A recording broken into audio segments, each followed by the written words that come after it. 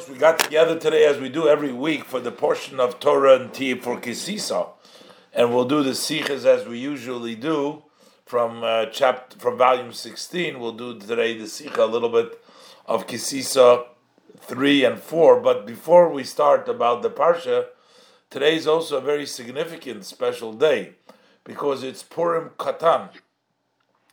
Actually, today was Purim Katan, meaning the small Purim. And tonight is Shushan Purim Katan. As you know, this year is a leap year, Shana Mu'uberet, and therefore we have two Adars. We have Adar Rishon and Adar Sheni. So while the celebration of Purim takes place on the second Adar, and Adar Sheni, and as the Talmud reasons, because we wanted to have the two redemptions next to each other on Nisan, on Pesach. We celebrate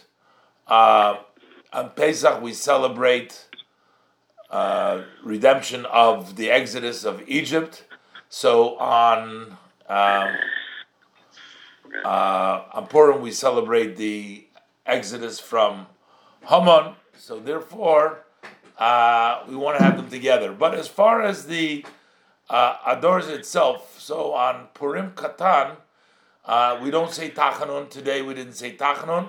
We won't say Tachanun tomorrow.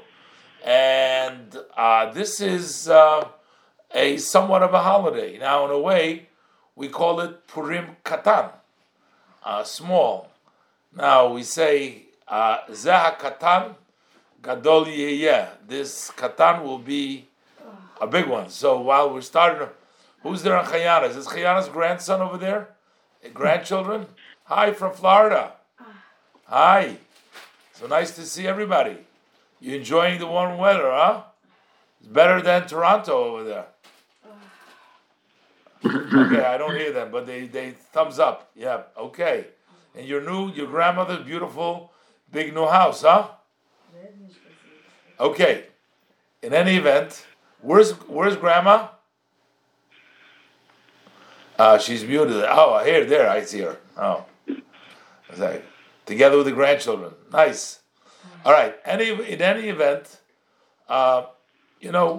sometimes when you have a guest that comes every Shabbos, it's not so exciting. You see them every week. But then if you have a guest that comes only once in a while, so then you get really excited. So Purim, the regular Purim, we have 19 times in the cycle. Every 19 years, we have 19 times Purim, but we only have 7 Purim Katans. So in a way, when Purim Katan, because it's a infrequent guest, the excitement is even greater. So I wanted to talk a little bit about Purim Katan just for a minute, and it's also 30 days before the regular Purim, so we normally on a regular year, we don't prepare for a regular Purim. We don't have any special day to mark, like the 15th day, the 14th day of Shvat, although we have Tu B'Shvat. So you can have Tu B'Shvat is almost 30 days before Purim, but we don't talk about Purim yet so much. I guess it's still cold and wintry. But Purim Katan already, gets us in the mood. It's a little getting us ready to Purim. The excitement, the preparations, everything that we look forward to celebrating the holiday of Purim. I want to just tell you, give over, this I heard it, the Rebbe himself relating. This goes back in the times, you see now what's going on, Russia and the Ukraine, and you see some of the attitudes, and they say you can't change the certain natures, and while there's been a tremendous improvement, in the Soviet Union in the last, couple of 30 years or so, it's been a tremendous improvement, but they can't really shake it off, and now we're finding the behavior with Ukraine and everything else, but the previous Rebbe, the Rebbe's father-in-law, he lived together with a lot of the Hasidim, the Chabad Hasidim. They lived in Russia, and in the 1920s especially, it was very, very difficult. It was after the revolution, and under Stalin and all of his henchmen over there. It was a very difficult time. So the previous Rebbe happened to be on Purim Katan. That year, it was an Ibri year. We're talking about in 1927. This is in Tafresh Pei Zayin. So the previous Rebbe happened to be in Moscow. And Moscow was the big, still today also, it's the big city, and the Hasidic shul in Moscow was actually the largest shul of Moscow, was the Hasidic shul over there. The Rebbe came in for a visit to Moscow, so they invited over here, they set up for the Rebbe to speak in the shul, to give over a mimer, to give over a discourse for the attendants. They invited the people to come. So shortly thereafter, they gave out an announcement that the previous Rebbe will be reciting. So the police sent a message to the people in the shul, the attendants of the shul, that they should know that in addition to all the guests of the Hasidim that will be there, there's also going to be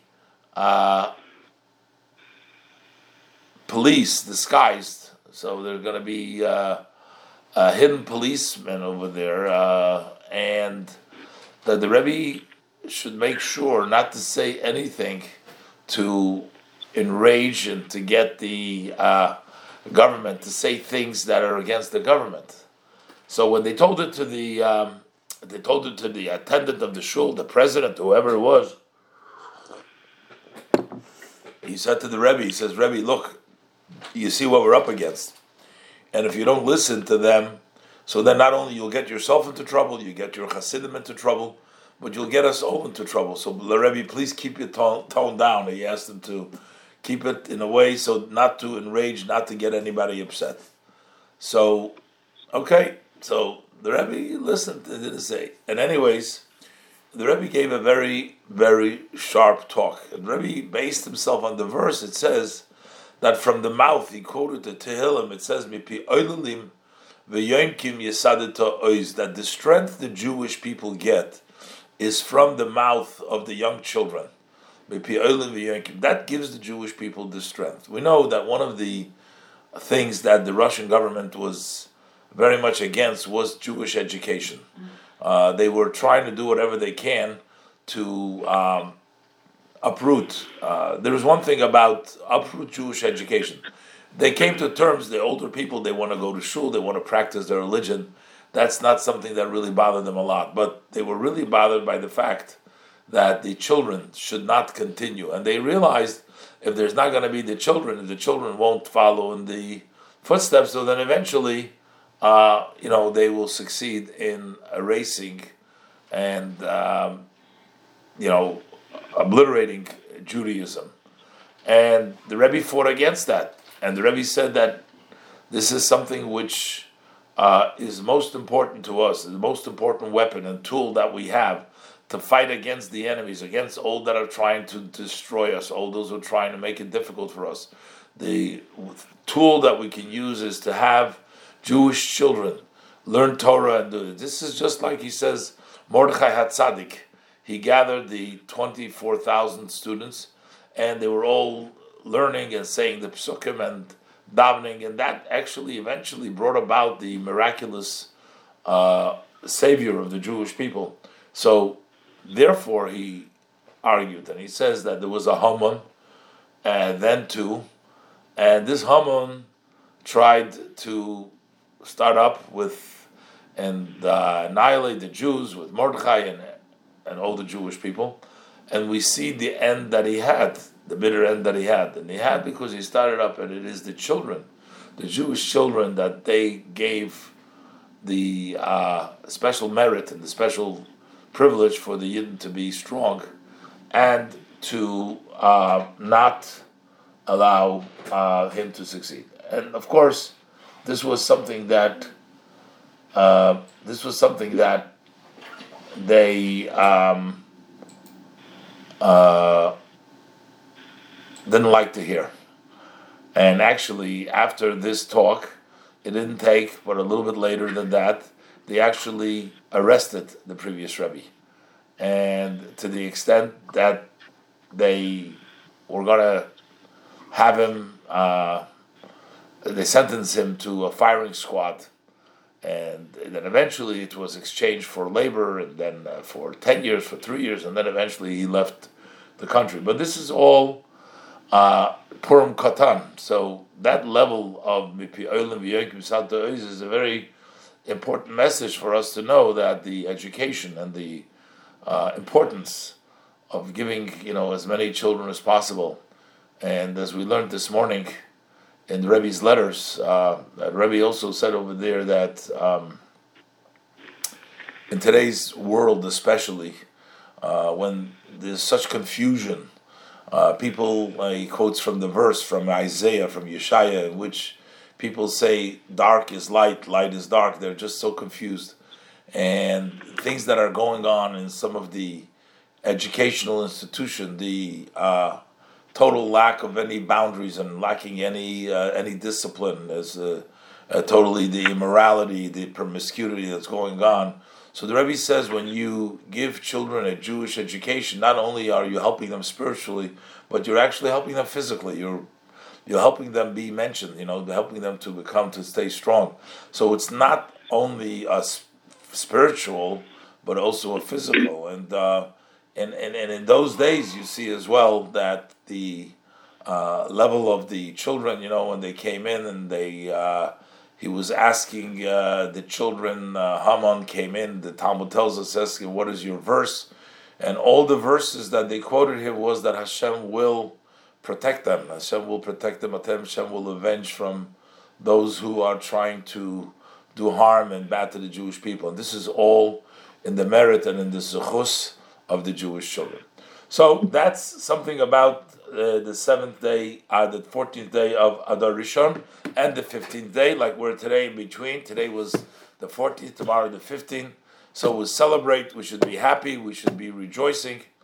And, it says actually in the Shulchan Aruch, it says, there's a question, do you have to make any special parties or not? And the answer is basically, if you have a question whether to make a party, go ahead and make it. Because a good heart is always partying. You always find a reason for a party. You don't make something hard to do. If you want to make a fast day, so you have to have a very good reason and make sure, if you want to make people uncomfortable.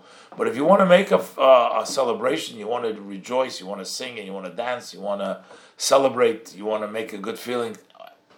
So if you have a question, go ahead and do it. So it's not a Tov Lev Mishta Tovin. So we'll take that aspect and take the joy and the happiness, and hopefully we can extend the joy and the happiness in our lives, so that when good things happen to us, we're excited, we're enjoyed. What is good things? Good things to other people. Some people need a shidduch, so they're happy when they have a shidduch.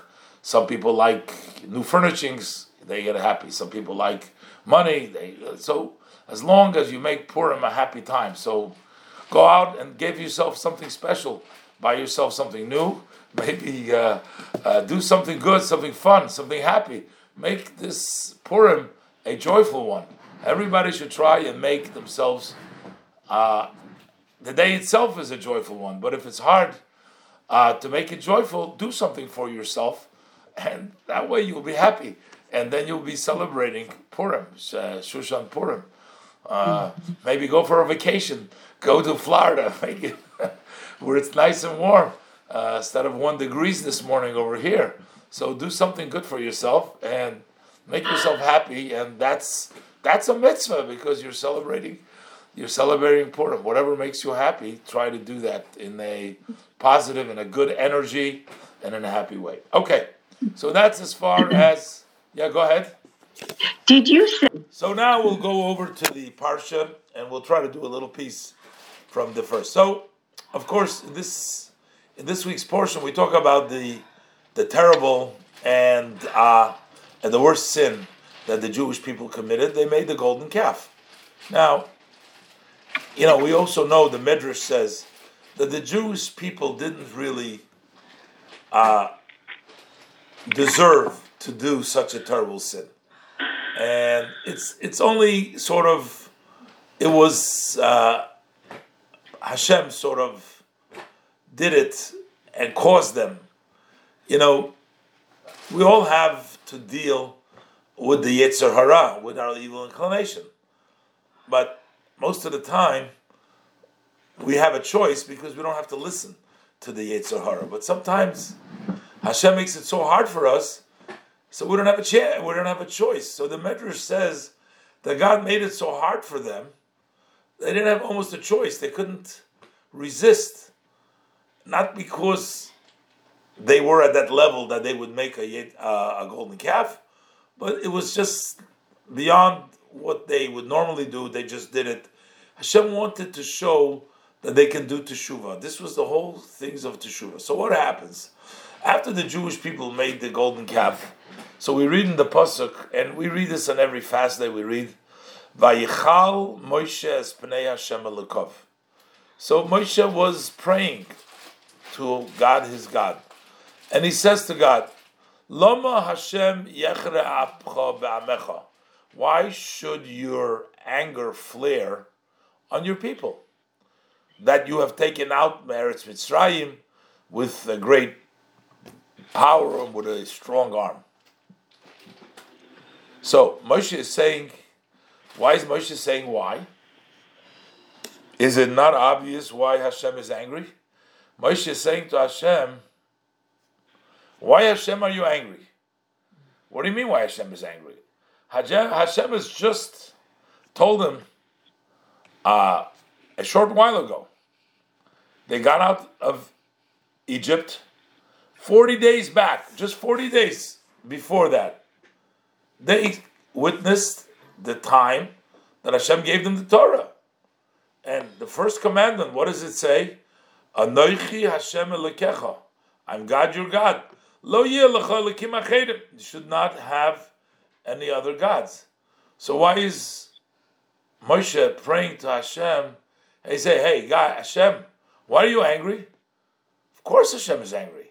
They committed the gravest of sins by denying Hashem's oneness. They went and they made themselves a golden calf and they said, this is your God. So is it not obvious why Hashem is angry? Rashi gives an interpretation. Rashi says, this doesn't mean why Hashem, like a question mark. Oh, I don't know why Hashem. Moshe Rabbeinu was actually saying to Hashem, why are you angry? Because a person, if you have two people who are both wise, so one wise person, wants to show that he is wiser than the other person. Because they're both wise people. So one wants to show, I'm a bigger rabbi than the other rabbi. One wants to show that he knows how to learn more than the other person knows how to learn. So you have two wise people, two sages.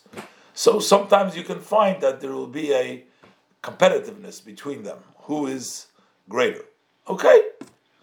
Or sometimes you have strong people. So you want to know who is stronger.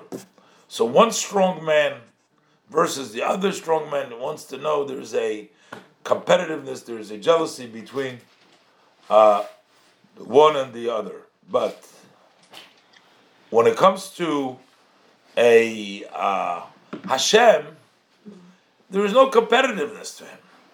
There's nobody in Hashem's place. Why would you get angry? Why would you compete against these idols? The idol don't mean anything. And Rashi says, "Klum miskane elachacham b'chacham giber b'giber." That the only one who would be jealous or angry would be one wise person against another one, or one strong one against another one. But why would you get angry? An idol. What is an idol? Idol is nothing. An idol has no legitimacy, who cares about an idol? So why Hashem do you get angry? That's what he's asking. Why do you get angry not because why Hashem is angry, but he says the sin that they've done isn't really such a big deal. Because it's not really something which has any viability that has anything. As Rashi says, Klum miskane chochem b'chochem giber b'giber. Yeah, go ahead. I had learned that the idol was not to replace God or to deny God's existence. It was to, quote, lead them in the desert, taking Moshe's spot.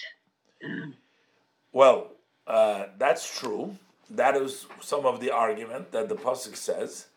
But the Jewish people did say, Eila Elokecha Yisrael. This is your God, Israel. So they were leading, and yes, that's true as well. But also, they made this idol into an entity or some, but it's a dead piece of gold. I mean, it's nothing over there. Or even Rashi says miraculously they put some life into it, but all in all, there's nothing really significant, and that wouldn't answer, and that wouldn't. I mean, that would also what to get angry. They're making another leader over there. What is this whole big thing? Now, it's actually interesting to look. There's another justification, which we read earlier in the Ten Commandments. So if you look at the Ten Commandments, it says, Anochi Hashem Elokecha. I am God, your God. Asher hoitzei that I've taken you out, Meretz Mitzrayim Beis Avodim, from the land of Egypt, from the house of slavery. Now, if you see, this is all a singular. It doesn't say, Hashem is talking to all the Jewish people, right? And Hashem is saying to them the Ten Commandments. Why is Hashem speaking in a language of an individual? Like, I'm God, you're God individually. Why isn't God speaking them in a plural? I'm God, you're God, to all Jews. So Rashi says, why does it say Allah Yochid, Elokecha? Rashi says Hashem specifically do that to give Moshe an opening, to find a defense for the Jewish people when they did the golden calf. This was sort of a built-in defense. Hashem is saying, and when Moshe Rabbeinu said, over here it says, why Hashem are you angry at your people? I guess what he's saying, why are you angry at them? You never told them. You only told me. You told me that Lo Yelecha, Ani Hashem Elokecha. I'm your God. Lo Yelecha, all in a singular way. You were telling, he said to Hashem, you were speaking to Moshe. So Hashem gave him that defense as well. So we basically find that Moshe Rabbeinu is presenting Hashem with two defenses. One defense, Moshe Rabbeinu, Rashi brings down over here, he is saying, hey, it's really nothing to get angry about. Because it's really worthless. What is the idol? Idol doesn't mean anything. So no reason to get angry about that. And the number two defense, what Rashi brought down earlier, saying, well, you never told them not to worship idols. You only told me not to worship idols. So why are you getting angry at them? These are two defenses. And Rebbe explains that the first defense was meant for all the Jewish people. Which means, generally, when we see that the Jewish people, they failed, they made a mistake, they followed the golden calf, they worshipped it, they believed, we say they made a party and they said, this is your God. That was a mistake. And Rashi said the defense of that is, they weren't really commanded. But the Rebbe explains in our pasuk there is something much more going on. Earlier, before Moshe prays, what does Hashem say? So Hashem says, let go of me. Let my anger flare on them, and I will destroy them. Let my anger flare at them, and I will destroy them. I'll make you into a great nation, but I'm going to destroy them. That is what Hashem is saying to Moshe about what he wants to do. He wants to destroy, let my anger flare. So, when you hear this kind of verdict, v'achalim, I'm going to destroy them, you would expect Moshe Rabbeinu, instead of starting off and saying, why Hashem are you angry? He should have started off and saying, don't destroy them, please don't destroy them. What's going on over here, we find a lot of times penalties of the Torah. We find the death penalty of the Torah. And it's self-understood. People who commit a very serious crime get a very serious punishment. So that's not a question, why Hashem? But here seems to be a special circumstance. Hashem says, let my anger flare, and I will destroy them. What does destroy them mean? Destroy them means everyone. Because Hashem says, I'll make you into a great nation. It would mean, I'm going to do away with all the Jews. Number two, it's without a court. We're just going to destroy everybody. And number three means immediately. So basically, here the punishment that Hashem was giving all the time that we read before, it's the ones that deserve the punishment, they get punished, but the other people that haven't done anything don't get punished. B, most of the time we find there is a court that processes these punishments. And number three, it doesn't happen right away, so it takes some time. But here, Hashem says, I'll do it immediately. I'll do it without a court. And everyone. Why is that? Is because v'yichar api. Because my anger will flare. So it seems like this was not just a punishment, but this was a punishment which got Hashem really angry. It was charein af. It got Hashem angry.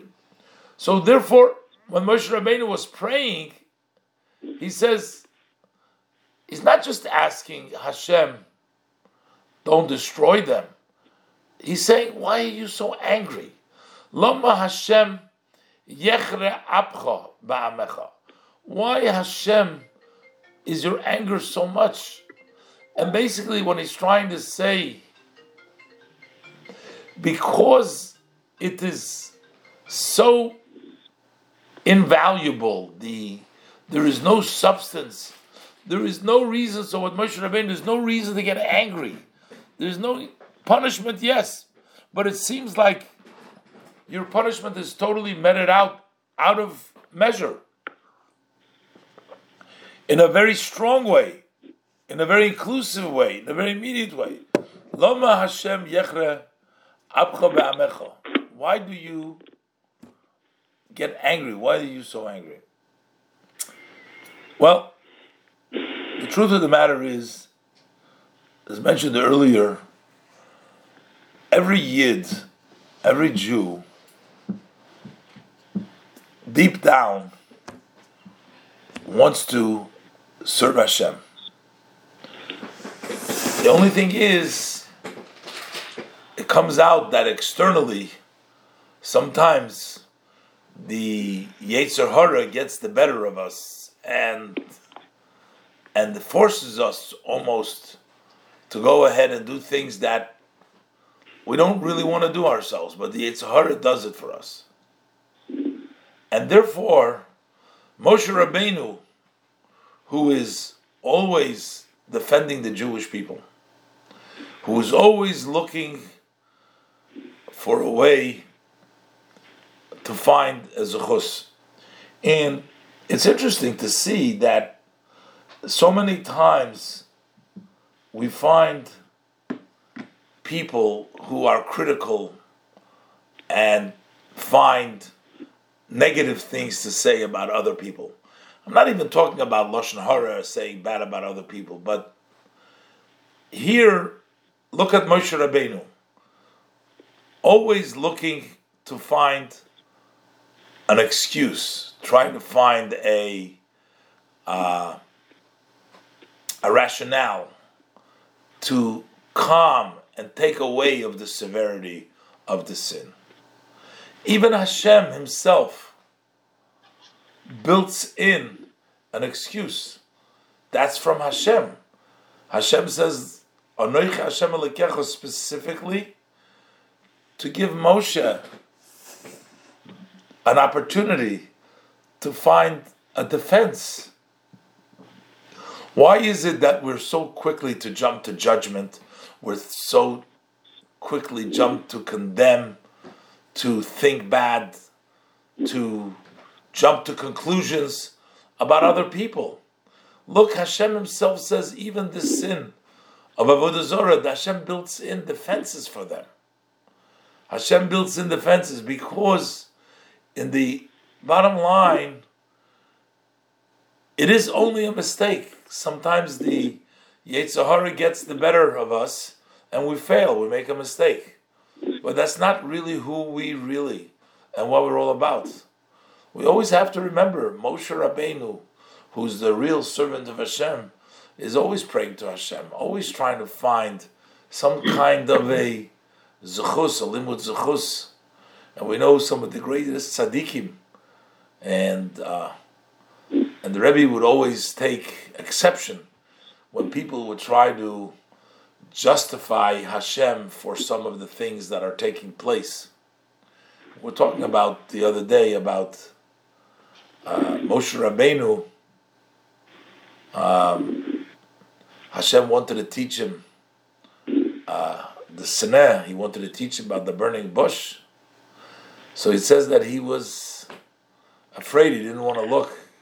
Sages tell us he didn't want to know the reasons why Hashem does certain things. Because if we knew the reasons, then maybe he wouldn't pray for the Jewish people. And if sometimes we know the people, why people are suffering, why bad things happen to some people, why people are having to deal with all kinds of situations. So if we knew the reasons for Hashem, so maybe we wouldn't feel bad for those people. Maybe we wouldn't pray for them. But Moshe Rabbeinu said, I don't want to know because I want to pray for the Jewish people. He says, I want to. So you see this real leadership. The Rebbe would not like when people would say, oh, the Holocaust came because somehow the Jewish people weren't religious enough, and that's why 1 million children were put so brutally to death. Rebbe says, where do you find it in your heart and in your mind, and to go ahead and speak bad about the Jewish people when the prophet was saying, he expressed, he says, "Betoich am tmeish svasayim anochi yeshu." I'm sitting amongst a defiled nation. Hashem says, remove. He says, he brought him a call to burn away the bad things that he just said. You can't speak evil about the Jewish people. By Chal Moshe looked all the time to find a rationale, an excuse. So easy to condemn. It's so easy to speak bad. But that's not what Moshe Rabbeinu is all about. Let's do a few minutes from the next Sikha. Yeah, go ahead. Okay. It's a good observation, a good question. But are you aware the very last pasuk, very last verse of the entire Chumash talks about Hashem's greatest prophet and servant. Talks about Moshe Rabbeinu. Moshe Rabbeinu passes away. Mm-hmm. And the final verse talks about the great Moshe Rabbeinu, all the beautiful, great things, the miracles, whatever he's dead. And what are the last three words of the Torah? What Chazak. That's not from the Torah, that's what we say. Le'enei b'nei Yisrael. What he did in front of the eyes of all of Israel. What did he do in front of the eyes of all of Israel?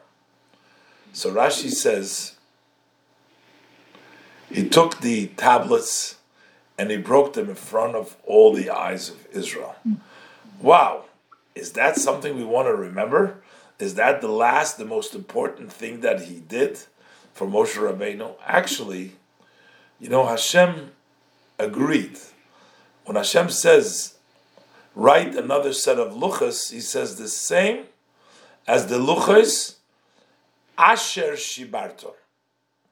Asher shibarto, that you have broken. So Rashi brings down from the Chazal, Yasher koyach sheshibarta. Hashem approved, Asher, he approved the fact that Moshe Rabbeinu broke the luchos. As you know, the luchos was like the ketubah, was like the marriage contract between Hashem and the Jewish people. So when Moshe Rabbeinu saw the Jewish people worshiping the idols, he didn't want them to be married, or he didn't want them to be responsible. It's like a married woman is going out having a relationship with another man. But the fact that there's no ketubah there, the fact there's no marriage contract, they're not engaged, they're not obligated.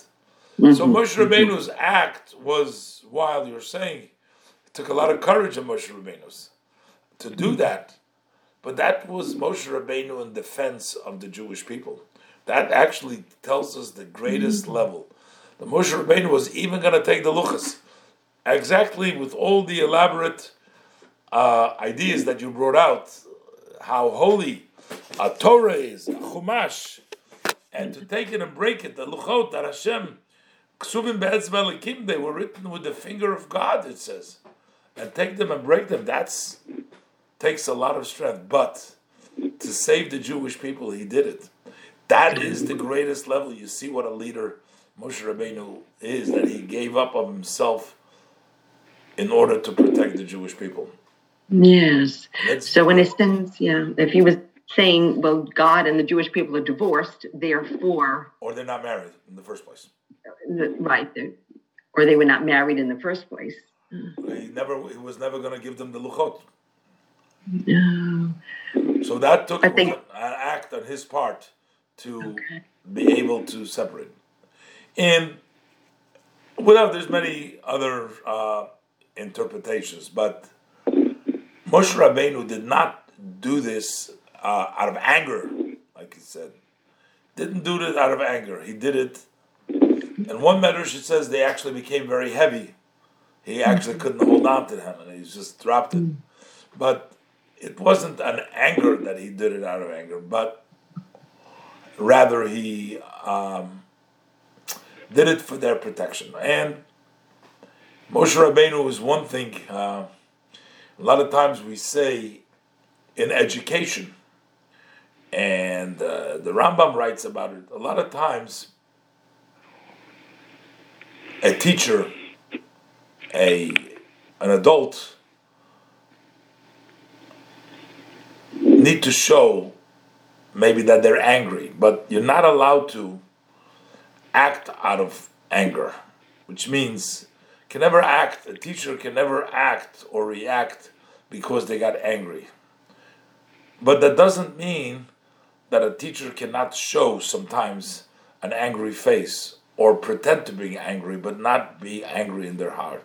If you're angry in your heart, then you cannot discipline, you cannot teach, you cannot guide in the right way. That's just a reaction of your own lack of self-control. But if you mean the benefit of the child, of the student, the one you're trying to help, because we're assuming that you're not just meting out punishments or anger just because of your own bad character traits or bad nature. but you rather want to teach, you can't do it out of anger. But pretend anger is not necessarily to try to impress on the student, on the child, that what they have done is so really wrong, so you play as if you're angry. That's something which sometimes needs to be used. So even Moshe Rabbeinu, maybe as it was taken by the Jewish people to show them how terrible what they did, he went and broke the luchas, but it wasn't an expression of what he really felt in his heart, that there was anger in Moshe Rabbeinu's heart. He maybe felt he had to do it, he had to show it, and had to present it that way. Okay, anyways, we got a few minutes left here. Just want to cover a drop of this is in Kisisa 4. So this is also the same subject matter. Moshe Rabbeinu was, after pleading with Hashem a little bit later on, Hashem says, okay. Hashem says to Moshe, go ahead, go up from here, from this position, you and the people that you have brought up from the land of Egypt. And you go lead them to the land that I've sworn to Abraham, Isaac, and Jacob, saying to your seed I will give it. So go ahead. So what is the meaning? Hashem says, go up. Leich alei. What does he say? Go up from here. What does it mean, go up? Where is he going up to? So Rashi says in one very simple interpretation, go up. Israel is higher, is at an elevation. So go up, because you're going to Israel, you're going up. So Leich alei mizeh, go up from here. But Rashi says another interpretation. Rashi says, Hashem says go up because previously Hashem told him go down. We learned in the Rashi earlier, when the Jews made the Egel, Hashem says go down. And Rashi explained over there, what does it mean go down? Hashem says, look, the only reason you are special, that you have greatness, is because of the people. But since they have erred, you go down too. So it's basically a slap for Moshe Rabbeinu himself, saying, go down. So now, after Hashem appeased, Hashem says, okay, go up. Leich alei, go down. Okay. It's another second interpretation. What does it mean? He says, you and the people. You and the people. And Rashi implies that earlier he called the people Amcha, your people. As Rashi explained in several Rashis, that the real troublemakers in this whole things was the Erev Rav. Those were the multitude of people that came along together with the Jewish people. When it came time to leave Egypt, Moshe Rabbeinu allowed for several of the Egyptians, many of the Egyptians, to come along. They wanted to convert, and he didn't consult Hashem. On his own, he converted them, and he took them along. So over there, the verse says to Moshe, when Hashem was angry, upset with Moshe, he says, your people have corrupted. Kishiches amcha, your people. So Rashi explained, what does it mean, your people? Your people meaning the people that you brought up. They're the one that corrupted, and they corrupted others as well. So basically Hashem was saying they're your people, that you brought them along. So while before